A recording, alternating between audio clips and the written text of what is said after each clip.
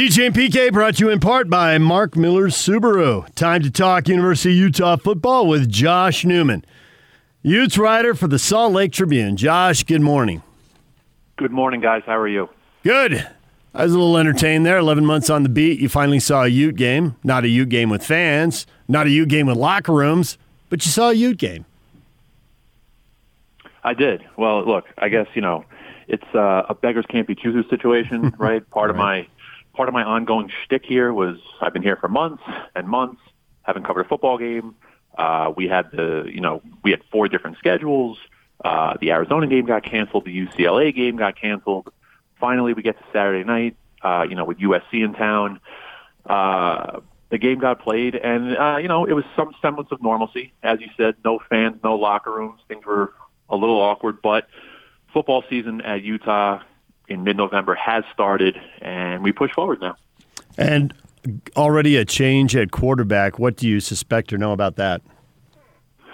Yeah, that was interesting. So, things had kind of sounded like they'd been trending towards Cam Rising winning the job, for the original November 7th opener. He does start the game on Saturday, 14th offensive play, fumble. He gets on the ground to go get it. He takes a shot to his shoulder. Jake Bentley comes in, and he finishes the game. We are waiting on official clarity exactly on what's going on with the quarterback situation going into this weekend.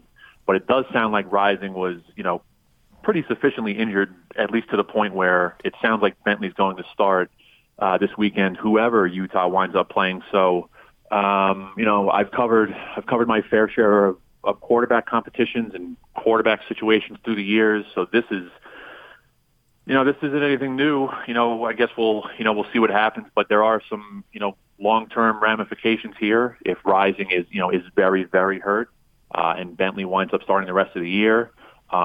The eligibility clock, please remember, that the eligibility clock is frozen for everybody this year. So, we're going to have to see what the long-term effects of this Cam Rising injury are. So when you looked at the depth chart, Josh, you had a bunch of oars, particularly on the offensive line. And 2 of those oars were involving freshmen. Now, they were redshirt freshmen. I think one was Bills and then Kump. Both those guys ended up starting, and then you also had a redshirt freshman already starting. So that left them with 3 freshmen, either redshirt freshmen, but nevertheless freshmen as it were. So under those circumstances, as I look at the game, I'm not really surprised, particularly when you throw in the quarterback change, that the offense struggled. No, the offensive line certainly struggled. As you said, look, 60% of the offensive line was playing in their first collegiate game. That's number 1. 2, it sounds like the offensive line was one of the units that was really banged up from the COVID outbreak earlier this month. So reps and continuity was kind of tough to come by, throughout the build up to this game. And then you take all that and, oh, by the way, USC was in town with this ferocious defense and guys were flying everywhere and they were stunting all over the place and they were bringing pressure. So tough night for the offensive line. The quarterback change didn't help. But look, now they seem to be beyond the COVID outbreak, and most of their guys are out of quarantine, out of isolation. So you have pretty much what your depth chart will look like now. Those guys are now available. So, we go through this week, right? They'll get back to work today, and you'll get a full week of reps and continuity, and the first team offense will be better defined. So you would think, this week things will get a little easier, and they presumably will look a little better going into the weekend.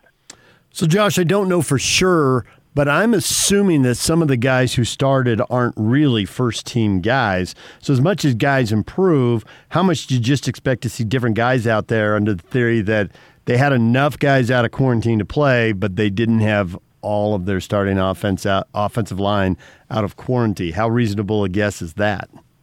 No, you do make a good point. And look, I was up in the press box, right, with my binoculars, and I'm looking and I'm checking guys off on the flip chart, but it appeared that they did have the vast majority of their starting offense was available against USC. As you alluded to, not everybody was available, but the vast majority of the offense was available.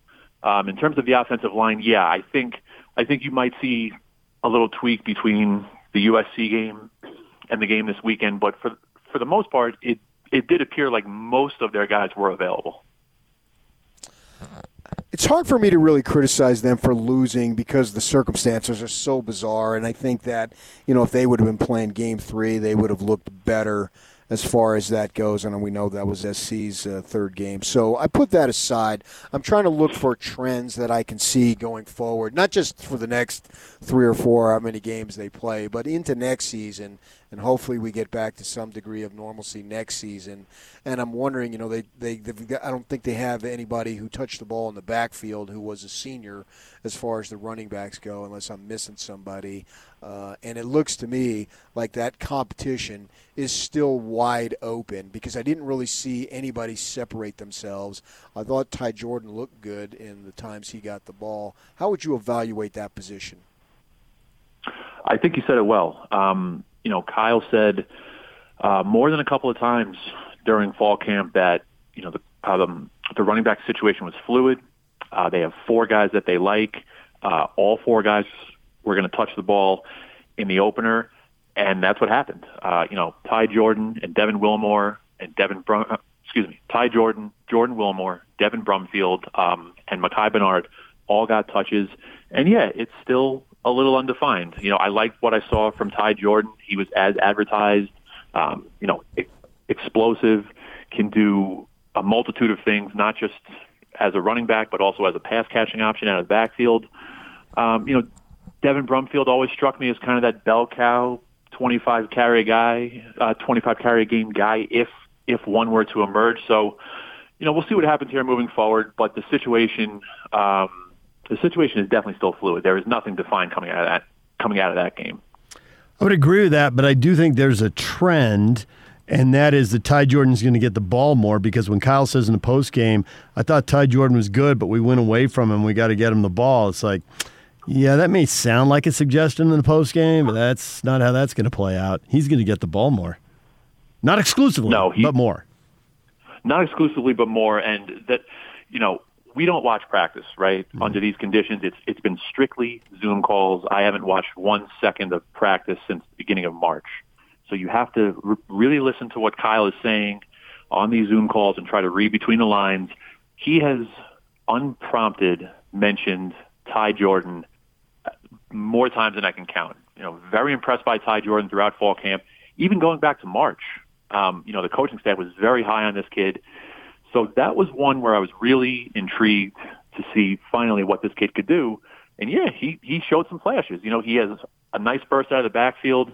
Again, good hands out of the backfield. He can catch the ball. I assume at some point, maybe not this year, but at some point down the road, we're gonna see him as a punt returner or a kickoff returner. So, you look at all the young options on the roster. It seems pretty clear, even after one game, that kid is really part of the future planning. From the defensive perspective, we know that they may go the rest of 100 years before they send that many guys to the NFL. So you'd have to think that, all right, it wasn't going to be as good, and we all expected that. But I think that, and you can't really do that. It's like saying, if you take away those 6 runs in the 4th inning, we beat those guys. It doesn't work that way. But if you take away the missed tackles, then I would have graded them out probably B+, A-. Now, still had some missed tackles in there, but overall, I thought it was a pretty good effort. I agree. I thought it was a good effort. Look, you're playing against arguably the best quarterback in the Pac-12 in Keaton Slovis. They've got any number of big physical wide receivers. And that was a real trial by fire, right, for this Utah secondary, which you take all the members of this secondary, they had 0 career starts between them, right? Clark Phillips, true freshman at cornerback. Nate Ritchie is a true freshman at strong safety. So, look, this is not like Idaho State or Montana State or some FCS patsy that's coming in here. This is USC. So I thought they showed well.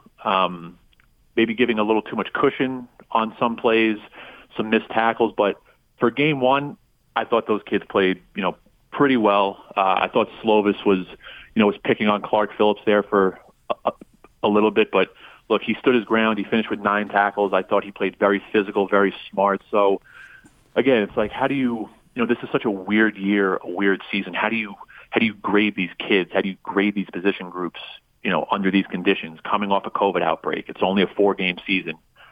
Bottom line is, I thought they played pretty well, and that was a pretty encouraging opening effort for the secondary.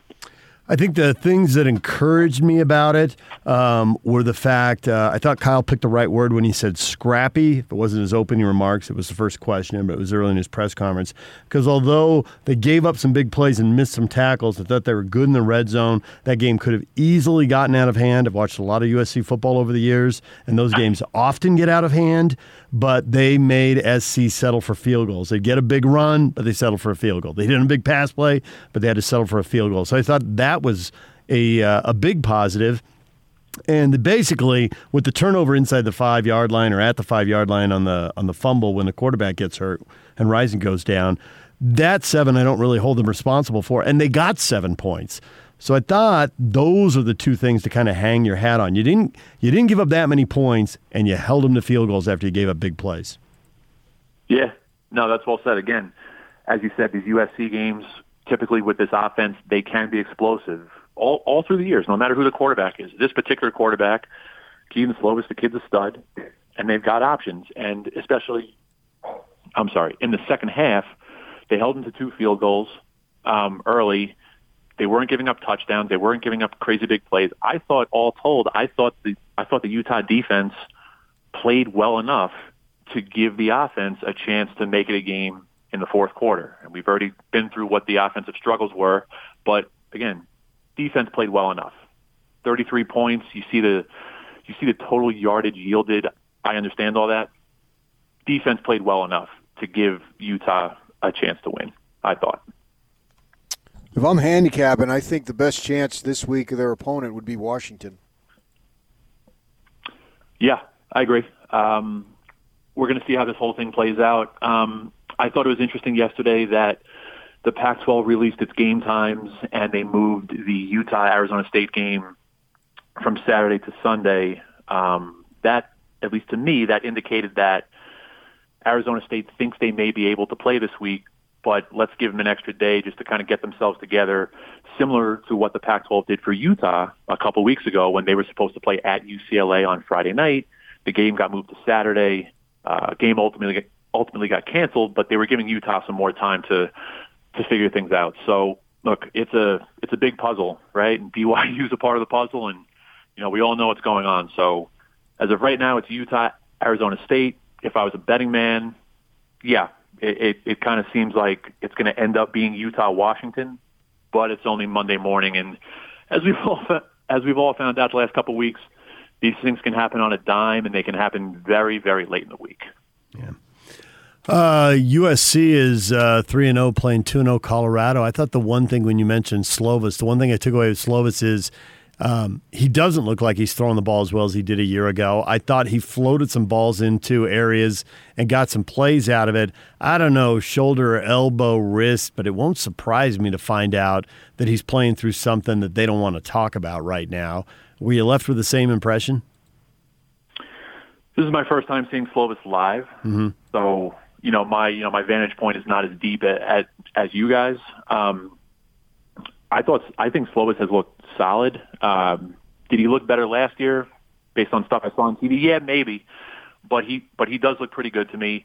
And if we're going to say that he's not playing great or playing well, he is certainly playing well enough that USC is 3-0. It may be 3-0 by the skin of their teeth, having to have escaped against Arizona State, and they needed to drive late against Arizona. Bottom line is Slovis has them 3-0, and that is essentially the de facto Pac-12 South title game this weekend with Colorado coming in. The winner is in the driver's seat to win the South and play for the Pac-12 title, assuming we actually get to a championship game here. Before we let you go, I want to ask you what's going on with men's basketball. Correct me if I'm wrong. I don't even know if they've got a schedule out, and other teams have had schedules. So it looks like they may not be getting on the court soon. Yeah, so we reported the entire schedule. The schedule is not out. We reported last week that they are going to open up against the University of New Orleans on Friday night at the Huntsman Center. There is a COVID-19 situation going on inside the men's basketball program. The severity of it has not been made public, but it doesn't sound great. I'm hearing a large number of COVID-19 positives inside the basketball program, and it is not limited to the players. Some more clarity hopefully is coming today as to whether or not they are going to open the season on Friday night. As you said, no schedule yet. They are supposed to open Friday. That game is locked in, and we'll see. But it doesn't sound like it's trending in a positive direction. I'll say that. Yeah. If there is a phrase that brings 2020, just kind of summarizes it in one moment, they are locked in, so we'll see. I think that's the phrase. Yeah, locked in, tentatively speaking. Right. This whole year is tentatively speaking. Let me just say for the record, as the men's basketball team has tried to revamp their schedule and figure out the non-conference schedule, all of the new game contracts for the men's basketball team, they all include language pertaining to COVID-19, and that if there's a COVID-19 situation, they reserve the right to cancel the game. Nobody owes anybody any money. So this is the new world we're living in, right? I've been covering college athletics for a long time. I've looked at umpteen million game contracts through the years. This is a new one, right? These game contracts now have COVID-19 language to cover themselves for pandemic-related reasons. So you guys know I'm a basketball guy. I enjoy it. I really, really hope to cover a game on Friday night at the Huntsman Center. I don't think it's trending in the right direction right now. Josh, we appreciate a few minutes. Thanks for coming on. I know you got multiple things to follow here. We appreciate you tracking them all and sharing with us. Thank you guys for having me. Josh Newman, you can read him in the Salt Lake Tribune. You can follow him on Twitter as well. When we come back, Eric Walden from the Tribune to talk NBA free agency and Utah Jazz moves. Stay with us. Number one. The Zone Sports Network is Utah's number one choice for sports radio in Utah. From DJ and PK to Hanson Scotty and The Big Show with Gordon Monson and Jake Scott, The Zone continues to dominate the competition. Thank you to all of you that continue to make The Zone Sports Network Utah's highest rated, most listened to sports station. Your home for the best coverage of the teams you're passionate about is right here. 97.5 1280 The Zone and the Zone Sports Network. DJ PK brought to you in part by Syringa Networks, home to complete business telecom and IT solutions, backed by an industry-leading SLA that guarantees the uptime your business needs. It's effective communications for 21st century Utah. Get started now at syringanetworks.net. Time to welcome in Eric Walden, Utah Jazz writer for the Salt Lake Tribune. Eric, good morning. How are you doing, guys? Good. We didn't make as much money this weekend as all the NBA players, but we're pretty good. Yeah, right. Like there's always something a little bit disheartening about spending the weekend reading how many millions of dollars other people are making, right? And knowing that's just a little bit out of your reach. Yeah, more than a little. As far as that goes, obviously Favors coming back. So it looks like the Jazz defensive identity is going to return, and it's going to be a little bit better than it was last year. But do you think that the offense will suffer? I'm kind of two minds about this. I feel like bringing Fave back, the main motivation there is definitely they felt like every time Rudy went to the bench, the productivity took a nosedive, especially defensively. For all the improvement that Tony Bradley made last year, and he did, he just wasn't great at recognizing defenses. He was always a little slow to react. So bringing Fave back is definitely intended to address that side first. Now, as for the impact that he has offensively, I think that he probably is not going to be playing enough minutes to make a significant impact there. I don't think they're going to be taking a dive. This is a team that when Bojan Bogdanovic was healthy and Mike Conley was healthy, and when Jordan Clarkson was playing with them, they were among the top offenses in the league. I think they led the league in scoring after in the months after they acquired Clarkson. So I would expect they'll probably still be up there. Part of that will come down to Clarkson had a career year from the 3-point line. Is that kind of an anomaly, or is that due to the fact that he was playing with arguably the most talented cast he's had around him? Where Donovan Mitchell can take some attention, where Bojan Bogdanovic can create some space, where Mike Conley can generate some gravity for him. I think probably Clarkson is a little more key to their offensive efforts than Derek Favors is. And then on top of that, while Fave isn't a great offensive player, we've seen before he has some pick and roll synergy with Joe Ingles, and that's nothing to be discounted. So I suspect they'll probably be one of the better offensive teams in the league again. Yeah.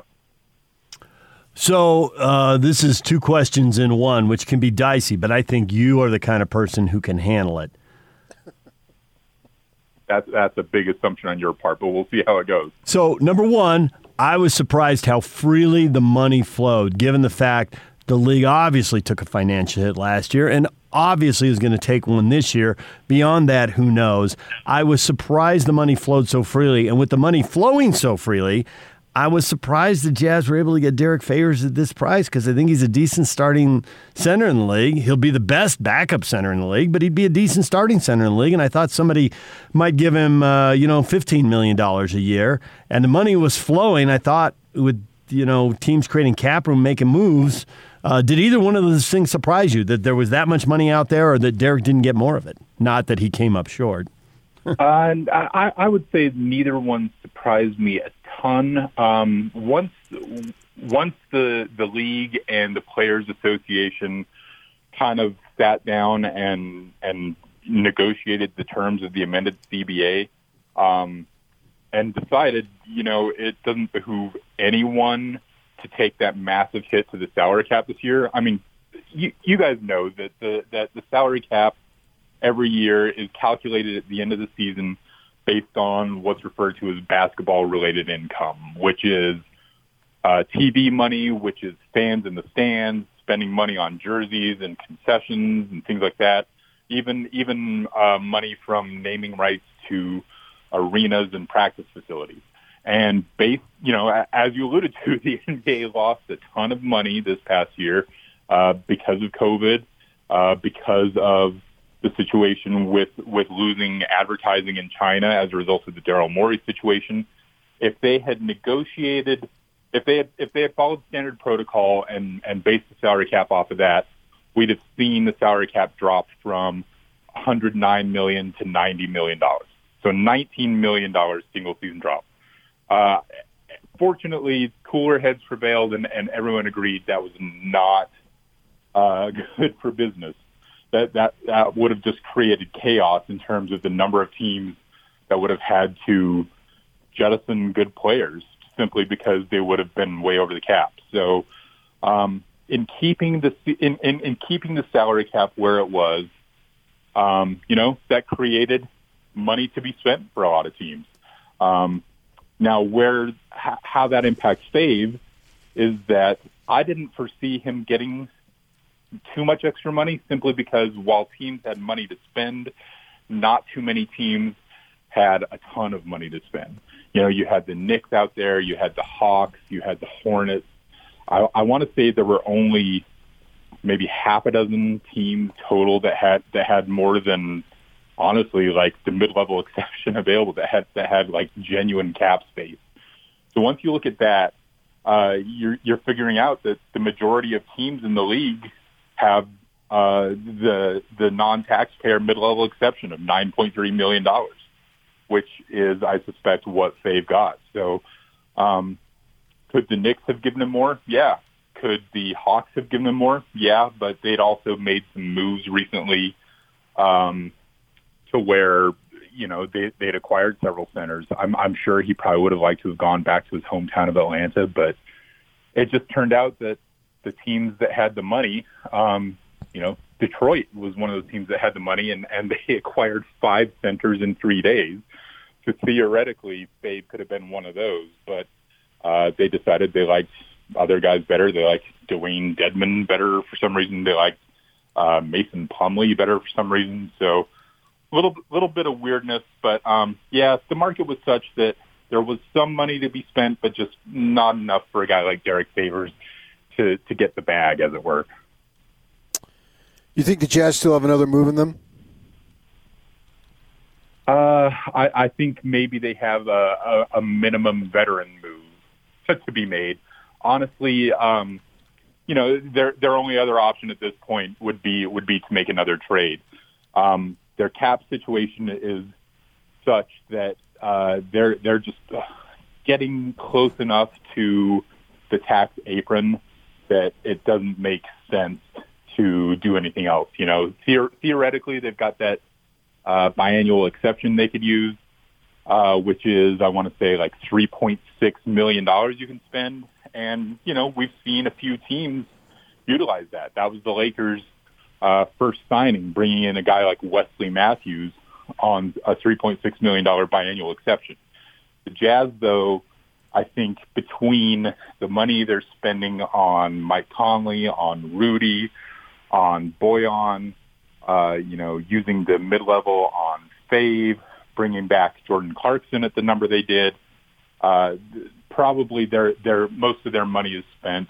We're going to see them retain some of the guys on non-guaranteed contracts that they had last year, like George Niang, like Mie Aoni, guys who are paid less than $2 million a year, and then maybe they can bring in a vet minimum at $1.6 million. But I don't think there's going to be anything beyond that, to be honest.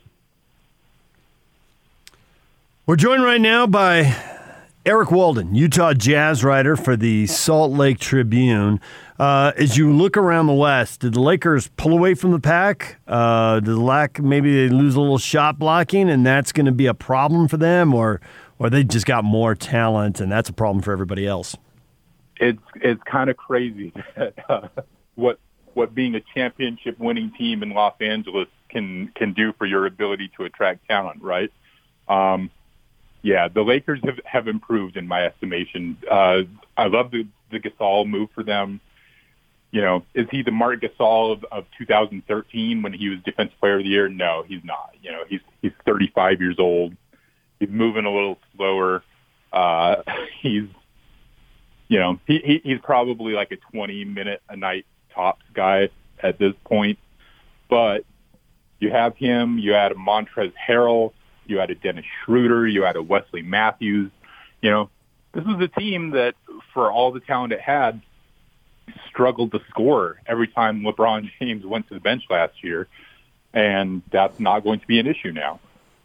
We've seen the Clippers make a few moves. Serge Ibaka is an incredible get for them to replace Montrezl Harrell. As you mentioned, the Nuggets, I think, probably took a step back. They did add JaMychal Green. They did add Facundo Campazzo, the incredible Argentine point guard, who I understand is just going to be like incredible fun to watch. But yeah, they lose Jeremy Grant. They lose Mason Plumlee. They took some hits on defense. They wound up having to pull their offer to Torrey Craig, who I know isn't a great shooter, but was a tremendous defender, as we've seen in the games against the Jazz. I think the Blazers got better, acquiring Robert Covington, bringing back Enes Kanter, who arguably had his best stretch there. It's going to be tough, but, the way I look at it, too, is the Jazz are retaining everyone who they had last year from what probably should have been the fourth best team in the West before they tanked a few games in the bubble to get a seeding matchup. And then you add Derek Favors on top of that to improve the interior D. So I think Jazz fans should be encouraged. Would it have been optimal to add someone who was a little bit better a perimeter defender? Yeah, it would have. But they decided that the interior D was a more pressing need, and they went that way with it. Is it possible, and if so, please do, to explain the apron and the salary cap and the hard cap to the layman? Yeah. Okay. So the salary cap is basically you're allowed at a baseline to spend about $109 million for the 15 guys on your roster, right? You can go beyond that to what's called the luxury tax. Basically, the league wanted to create some opportunities for teams to retain some of their own guys. And, you know, it's an inevitable fact that whenever you keep guys who you've brought up through the system over the years, they get more expensive, right?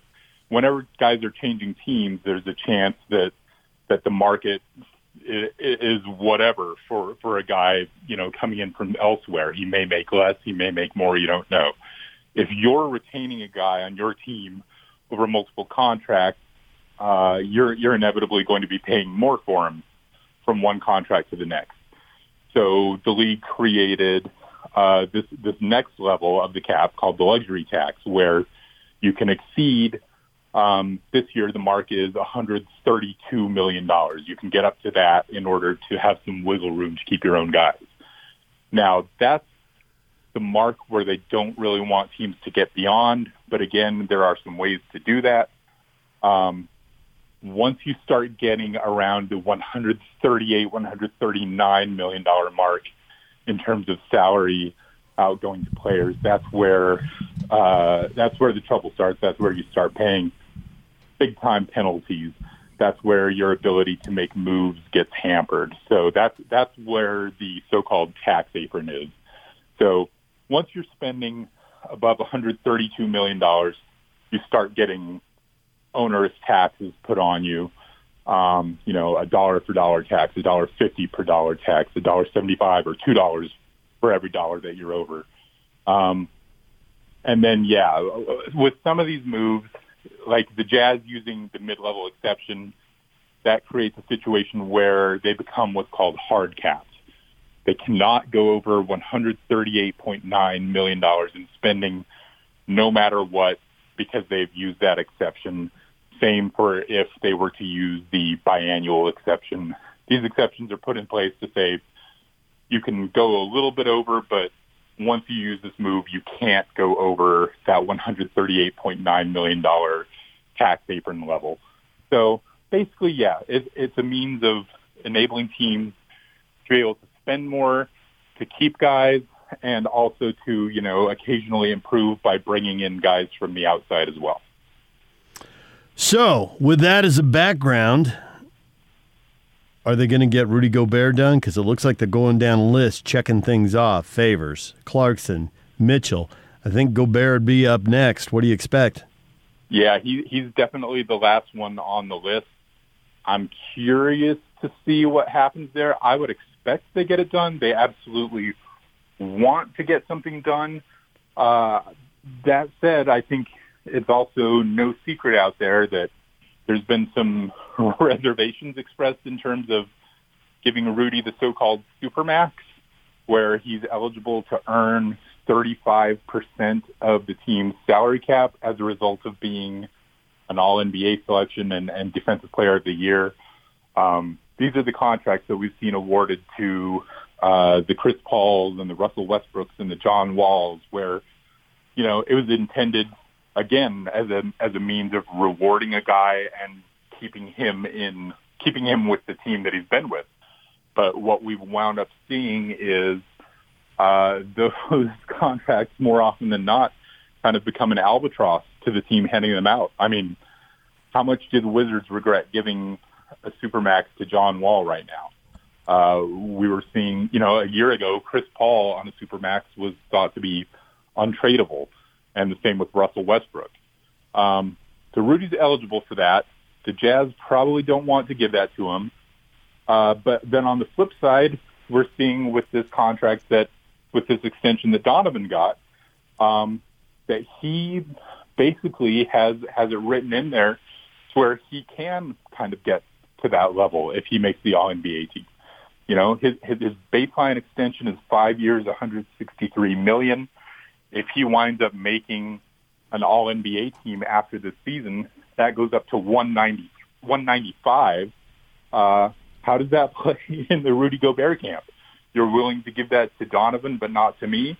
I don't know if that creates drama or not. I hope it doesn't, because I think this team is really compelling and honestly just a lot better with Rudy Gobert on it than without him. But they're going to have to find some middle ground, I think, to make that happen. We'll see what the timing is on that. I would suspect that, you know, as you mentioned, he's kind of the last thing on the to-do list. So they ought to be working on that. I suspect they're working on it. I wouldn't be shocked if we heard something in the next couple days, in fact, on it. But that's going to come down to, both sides' willingness to kind of meet somewhere in the middle, probably. Well, that's a lot for Jazz fans to chew on. A lot is done, and clearly a lot is still to be done. Eric, thanks for a few minutes, and we'll keep reading you because camp's right around the corner. Man, you're not kidding. It's like this offseason is like drinking from a fire hose, right? Pretty much. Yeah. All right, you take care, guys. Thank you, Eric. You can read Eric Walden in the Salt Lake Tribune and follow him on Twitter as well, DJ and PK. All right, coming up, we're about 15 minutes away from our old boss, Ian Furness. What's going on in Washington? Are they going to play the Utes? Are they going to play the Cougars? Are they going to fight with the Cougars online forever? Tom Holmoe has a statement out, and we will read that to you next. Stay with us. Let's go! The Big Show. It's a big deal! With Gordon Monson and Jake Scott. Boy, Gordon, free agency began and things were a little quiet on the Jazz front. And then, bam, 5:30 segment hits. And Derek Favors is coming back and Jordan Clarkson is staying. Clarkson, a 4-year, $52 million deal. Favors and the Jazz 3-year, $27 million deal. That's right. And the Jazz have shored up their defense without penalizing their offense because Jordan Clarkson is an explosive scorer. And then you factor in Bojan Bogdanovic. You've got some offensive firepower alongside Donovan Mitchell. I think they're considerably better than they were before today. The Big Show, weekdays from 2 to 7 on 97.5 1280 The Zone and The Zone Sports Network. And now, your Rocky Mountain Chevy dealer strong play of the weekend. From the Cleveland 46, second down 7, takes the snap, play action fake, he's back, he's going to get hit, it's up in the air, and it's picked off! Taki's got it, down the sideline, 25, 20, 15, 10, it's Denzel Ward on the tip, and the pick by Taki, touchdown! There is the Chevy Strong play of the game. Know it today at 4:50. Did that to cross everyone up who expected a Taysom Hill touchdown. Ha! You actually have to listen, people. Get the guessers out of here. Sione Taki, what a success story. He had all sorts of trouble early on in his life, and he talked about that extensively when he was at BYU, and he got it together. Good for him. Now he's playing in the NFL. If you want a purpose of BYU football that goes beyond winning games, Sione Taki is your prime example of that. And he made a big play early in the game, getting that pick six in horrible weather, defensive struggle. They end up winning the game 22-17, and Cleveland is 7-3. Yeah, you don't scoff at 7-3. That's in the a NFL. legit good record right there, 7-3, and they have not been 7-3 since 1994. And PK, I was saying in 1994, was Bernie Kosar still playing? Because it seemed like that'd be too late for him. And sure enough, Vinny Testaverde led the Browns to an 8-2 start that year. I did not remember Vinny Testaverde with the Browns. Vinny Testaverde? Yeah, we have posters of Vinny Testaverde in our rooms growing up because he was Italian. And so, yeah, Vinny T. Vinny T. Yeah, absolutely. Vinny T, man. They were 8-2 in 94. Now they're 7-3 26 years later. Best run for the Browns. It took a little while, but they've overcome the ghost of Tim Couch. Right. All right, so Tom Holmoe, there have been multiple things, multiple people saying Tom Holmoe is going to have a statement today. It is out now. Tom Holmoe's statement, we remain open to exploring options to add football games and have been throughout the season. In that exploration process, there are a variety of factors that need to be considered, including location, prep time for the game, the chances of the game being played, the testing protocols that are in place, and what the game would do for our resume. At this point of the season, having played 9 games and being nationally ranked, we're involved in discussions for possible matchups with other teams on common open dates for the benefit of both teams. Go Cougs. Okay. Well, I don't really think that says anything new. Nope. And he can't really come out and say, come on, man, what are you guys doing? All this crap we're catching on the flack for Washington, it's not legit. You got to read between the lines because the fact is and I actually agree with Larry Scott on this issue and all the other people in the conference. It needs to take care of itself first, their own members. So right now, ASU, it's very much an iffy proposition that they'll be able to play. And there's been plenty of teams that already in this conference have had 2 games canceled in successive weeks. Look no further than the University of Utah, and Washington State. And it looks like my guess would be Arizona State is going down that direction too. And even if they play, if they play on such short notice and they lose the game, so be it. And I've been saying I'm a Sun Devil fan. Everybody knows that. But I said that long before the issue arose in Tempe that I'm not really counting the records this year. So I don't think that Ute fan can rub that in my face, and I don't think they would try to. If they can't get on the practice field for the first time in 2 weeks until Thursday night, Friday morning, I mean, what do you expect as far as that goes? But I don't think it's going to happen anyway, so you got to worry about trying to find games for Utah and Washington before you worry about BYU. And my guess would be Washington and Utah would actually be playing. I assume it would be in Salt Lake. I don't know. They played in Seattle last year. No, if Utah... Oh, Utah and Washington. Yes, go ahead. Yeah. I'm sorry. Yeah. Sorry. Yeah. Yes. Yeah. So I don't know that. I don't know that it makes a difference either way. I guess it does for Utah having to travel if they were to go to Washington 2 years in a row. But nevertheless, if that's what they can do, play. And so BYU, and a game where a week where it's Thanksgiving, and I know, and it's an absolute truism that Kalani told the guys on Saturday, hey, you got Thanksgiving week off. Go ahead and at least the holiday anyway, schedule flights for you out-of-towners and whatnot. And some of them already did that. And now you're going to throw them back together and only to have the game potentially be canceled. I mean, it's a no-brainer that BYU wouldn't agree to this. And I wrote about it last night because I had enough information. Information started to trickle into me on Saturday, and by 6 o'clock Sunday, I felt confident in writing what I wrote, that it's not a slam on BYU. They get a pass for not wanting to play Washington this week, but we'll see. They got a couple other weeks in December, and if they were to back out, not saying they were, but if they did, then they wouldn't get the pass. But right now, under the circumstances, this is the right thing to do for these guys. I thought it was clear during Kyle Whittingham's press conference Saturday that he was really expecting the ASU game to go away. He didn't know for sure it would, but he knows there's a really good chance it goes away, and he also knows there's a good chance they're going to get matched up with Washington. He knew the Washington State game might go away. You can go listen to the press conference. It's up on our website at 1280thezone.com. We played it again this morning, and he said, we're going to find out who we play. And that is basically Kyle starting to talk about other team situations, which he doesn't like to do. And so it had to be front and center for him to get him to say that much into a camera and into a microphone. So as all of this starts to become an issue on Sunday, I keep thinking, and I'm sure you were too, Kyle doesn't say BYU. He loves to beat BYU. He loves to not talk about BYU. But tell me 2 Cougars he's close to, PK, and tell me why. Well, I would tell you Tom Holmoe because he knows him from the playing days back in the day, and Kalani Sitake because he worked with him for, I'd have to add it up, a decade-ish? And me. Yeah, and you, thank you. And so sure enough, he's tight with the football in the 80. They're not flying blind on this. There's no way. And it was Kyle's birthday Saturday.